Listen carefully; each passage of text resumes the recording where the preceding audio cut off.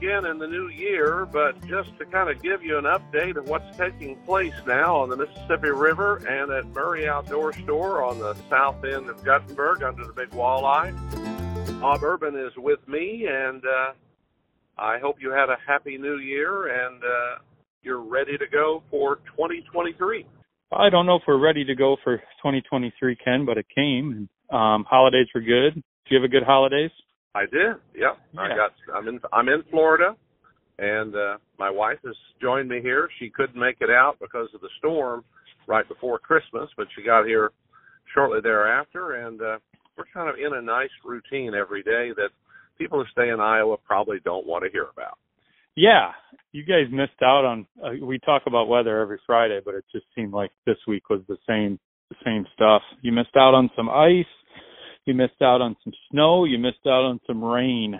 We went from really warm to back to kind of temperate weather right now, raining and snowing and sleeting. So some people have ice, some people don't. And actually last night we got the DNR boat ramp open, so we talked about fishing out of a boat. We can do that again. I saw from your posting that the ice went out and you went down to the ramp and got it all ready so people can launch their boats. Yeah, there was a gentleman yesterday that I think a couple guys were struggling getting it out, and I've kind of got a technique to help with that and get the boat ramp cleared out, and so it's safe enough to go and you're not breaking everything out.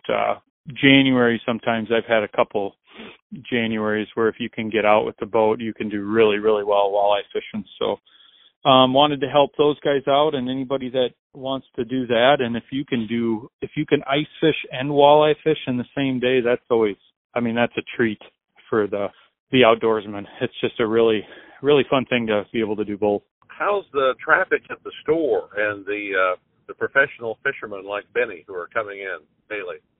We haven't seen a ton of people this week. Like I said, the roads were pretty brutal. Schools were closed a few days this week. This weekend we're amping up, and it's going to be another busy weekend. Fishing was slow last weekend. We didn't have a very good bite last weekend.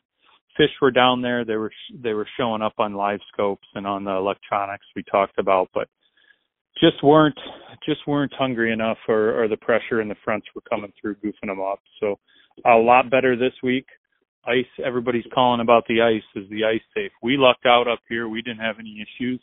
And now that stuff is firming back up even south to Highway 30 and stuff. There's no issues even down there. It sounds like the ice is pretty good down in that area. We got 1.5 inches of rain around that corridor, but we only got a half inch up here where people were concerned if the shorelines were safe or having issues getting on. So they're still getting on Snai McGill, still getting on Bussy, still getting on all the Prairie du Chien areas, and having more success, more fish. They're just having to sort through a lot of the smaller ones now. Bob, what's the plan for this program for the time between now and active spring fishing? Ken, you and I have talked. We're working a lot here on the store. Beth has retired, so we have the whole store up here. Got a lot going on. We'll have some sports shows coming up. And it's not even that I'm taking some time off from fishing, but we are going to kind of limit the podcast now. Things slow down in February. We won't be doing it every week, but January, February, we'll be doing it. I'd say just look for it on Fridays. You'll notice that we won't be doing it every Friday now. I'd say once every 3 weeks, once a month, we'll go until the spring fish picks up, if that's okay with everybody. And if anybody has ideas on what they want to hear on the show, stop into the store, message us on Facebook, follow us on Facebook, and you can always do that. We're always giving ice conditions on Facebook. We're always doing fishing reports on Facebook, and that's at Murray's Outdoor Store. Well, Bob, I kind of got used to doing this every week, and to keep from going through withdrawal, I am doing a podcast called AgriTalk The Root Years. If I might promote that for a moment, I just posted the first one today, and I'm dipping back into radio shows I did in the 1990s and then linking it to people who were on the show or know about that subject today and drag that forward 25 years. And some of these get rather interesting of what we were talking about then and what we're talking about now. So it's called AgriTalk the Root Years. And then I'm continuing to do my Better Than Nothing podcast, and we'll pick up a few of those in the next month or so. So I think I'll be okay, Bob, until we get back to full time. Yeah, I think I'll miss it. I'd really liked looking forward to it, but just a lot of stuff going on for us at the store, trying to get geared up for next spring, trying to get geared up for selling flowers, selling trees, selling all that stuff. So that's going to be a new thing for us up here. Ice fishing, obviously, stop in. It'll be a really good ice. We're about mid-ice right now, mid-season. So should be really good for the rest of the year for that. And then it sounds like we'll have a week or two of open water fishing as well. And like I said, if you and I can get together and get one done every 3 weeks or something, or if I get excited or get some people in, I want to share some stories up, I'll give you a call if that's okay with you. That'll work for me. We have half of an interview left. Remember last week we talked about taxidermy. The second half of that was really more on deer and all the things that the young taxidermist over in Dubuque is doing. So I'll add that to this show, and we'll wrap that up. Yeah, that'll be a good one. Deer season's coming to an end, too, about the 10th of January. Fishing license, I do want to let everybody know all the fishing and hunting license expire on the 10th, and then they do need that for 2023. But, yeah, that'll be a nice little finish to the start of 2023 in deer season and stuff, having him talk about that. Bob Urbain, thank you very much. God bless you and all your employees. And you're open standard hours all the way, so folks can drop by Murray Outdoor Store on the south end of Guttenberg, and we'll talk to you later on in January. All right, Ken, I'll wear my coat for you up here. All right, and I'll watch weather recreationally down here. Thanks, Ken. Brandon Post is my guest. He has Post Taxidermy on the edge of Dubuque, and from what I hear, your work is extremely good. And for that, you need to get paid. And probably that is a line that people have to cross in realizing that if they're going to get you to do it, they've got to pay for it. And that's a substantial amount and should be. I see a number of deer mounts that they have just done that. I think they call it a European mount, where they basically boil the head to get everything off of it, and it's just a skull. What do you call that? It's European mount. Yep, they're getting more and more popular because shoulder mounts are going up in price. I mean, I've had about a 33% increase from last October to this October in my supplies, and it's not going to go down. From what I've seen, I've been doing this for 18 years for the public, 27 years all together, and I've never seen a price decrease in it. Europeans are something that somebody can do at home, themselves, if they want to go through picking the meat off or, boil it. And some people have beetles that eat the meat off. I personally, with mounts in my shop, I will not have beetles in here. I'm not taking a chance of having a beetle get into a fresh mount. Even if it's tanned, they can still destroy it. So that's kind of something a lot of people are like, well, that guy's got beetles. Well, good for him, but I'm not taking the chance of having that beetle destroy a new mount or get in anything. There's guys that'll bicker back and forth, but I can simmer and masquerade a European skull just as good as guy with beetles. And it's all how you degrease them and whiten them, pretty much. I mean, there's different processes to it, but that's a lot of guys anymore will do them at home. They'll shoot the deer after shotgun season, get a couple buddies around and boil them all day, and have a few beers and do that. I have 4 kids. My 8 and 7-year-old are the ones that do all my Europeans. They love it. I pull them out of the pot and set them on the table, and whatever ones they do, they get the money for them. That's just that's the way I've done it here for the last couple of years. My daughter's been out here in the shop since she's born. She's 8, and she loves it, and hopefully they can take over the business here someday, either as full-time like me or part-time, just says keeping it going. But Brandon Post is my guest. He is Post Taxidermy. And one other question. I see that at Murray Outdoor, if you want to bring in a deer hide, you can get a little bit for it.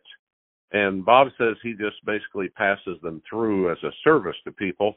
But why is it that the hides have little value? Yeah, the market, I used to trap back in, I think it was all the way through high school, 03, 04, probably up to like 2006, 2009, I can't really remember. And then all of a sudden the market got flooded with hides, and then kind of the activists kind of stepped in, and the fur coats and the furs kind of just went to the wayside. No one wanted to wear or scared to wear furs anymore. And with the deer hides, most of them go to China to get made in the gloves, or pretty much just gloves and a little bit of wear. Not so much like furniture, nothing like that, or seats or what, but pretty much just deerskin gloves. And they hold up. I wear them all the time during the winter, and they hold up very well. But there's one other theory on why that hides are cheap in the U.S., and I go back to the livestock industry. If you think how many thousand head of cattle are butchered each day, and what you do with those hides. And the comment I've had from that industry is that the chemicals that are used to tan hides, the EPA regulates those chemicals. Right. And it's really hard for you to utilize them in a manner that meets their approval. And I know that to the point that one of the guys that was in Des Moines who harvests a cattle, just like 30 a week, he said he used to be able to sell the hides for good money. He said then he was almost giving them away. Pretty much. And got to the point that he had to actually put them in the refuse to dump at the appropriate place. And now he has to cut them into 1-foot squares before he disposes of them, and he still gets nothing for them. Yeah. I have a guy, a professional tannery that I send all my hides to. There's other taxidermists out there that there's kits or solutions on our spy companies where they do them in their shops themselves, and it's a newer process where there's not enough years yet to know if that hide's going to last, is my opinion.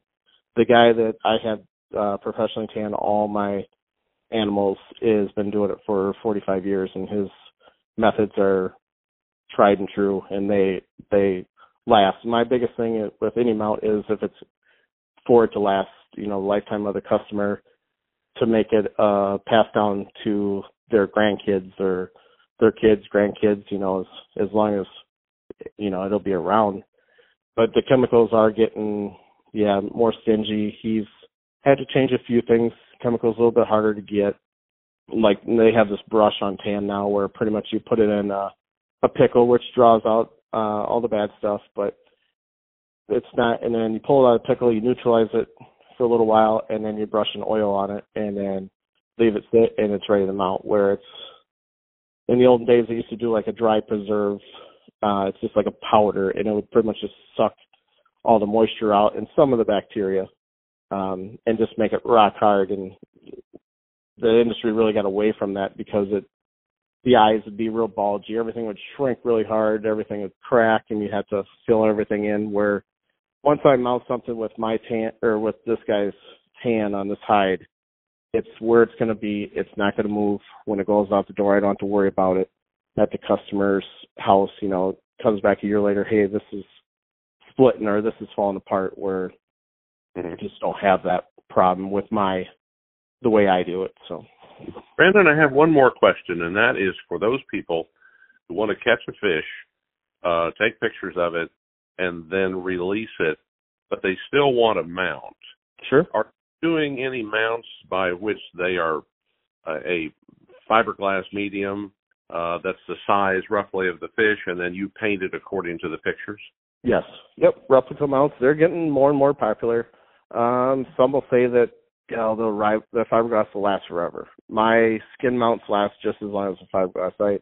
I go above and beyond, same with my duck mounts, my bird mounts, to get all that fat, all that meat out, pan it the right way, and get all that grease out of a fish, mount it, and either you can go the regular fish, or if you can't keep that fish or just want to let it go for somebody else to catch, replicas are a really good product now. They come a long ways in just a few years. Best way to do it, again, is take the picture of that fish, the minute you make up your mind, or if you don't make up your mind right then, still take pictures of the fish. And you can always get done later. Just measure the total length of the fish and the biggest girth around the belly. The best to have is a cloth tape measure in your boat or in your tackle box to get them accurate measurements. And I can pretty much get just about down to 1/8 of an inch with total length and girth in that fish, and take some good detailed pictures. I print them pictures out. I put them in my paint booth and sit down and paint that fish with airbrush paints, and probably 3/4 of it are with done by hand paints, and color each scale, exactly what that fish is. What are the major fish that you are mounting, maybe in reference to the number of each species? Sure. Walleyes, occasional saugers. It depends on, back here in Dubuque when we had the slot limit, I was doing a lot of 30-inch walleyes that following year that come out of the river, and kind of wish they'd get that back in place for a little bit, because a lot of anglers, it's hard sometimes to catch that 30-inch walleye out of the river. A lot of crappies, a lot of bluegills. Now with the ice, there's going to be a lot of ring perch coming in. I've mounted it's now the second largest in Iowa. It just got beat here not too long ago out in Dubuque, but the largest ring perch record. Yeah, big bluegills, farm pond bluegills, kids' first fish, pretty much anything. Some big rainbows, some big browns. I've mounted brown trout that come right out of the mouth of, they caught them in the Mississippi River, but they come right out like the Little Turkey River, which is pretty neat. You just don't catch too many cold water fish out in Mississippi, but everyone's got a story. Well, Brandon, it's delightful to talk to you and to hear the professional description that you give of your work in taxidermy and your history, and even that your father started you when you were 10 years old, and you started your own kids when they were 7 or 8, which I think is great. So I hope you can keep going.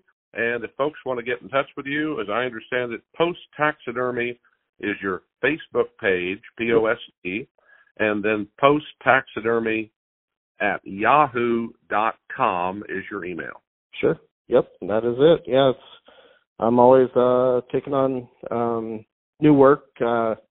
This year's been pretty average, which is good. And, some things take a little bit longer than others. I appreciate everybody's patience. I'm here just to do the best that I can do and preserve that mount for a lifetime. Thank you very much for talking with us. No problem. Thanks, Ken. Appreciate having me. That's all for this week on How's the Bite? Be sure and subscribe to the podcast so you'll be notified when the next episode comes out. I'm Ken Root. Along with Bob Urbain from Murray Outdoor Store in Guttenberg, Iowa, we wish you good hunting and fishing this winter season. Be safe and enjoy this wonderful, beautiful countryside.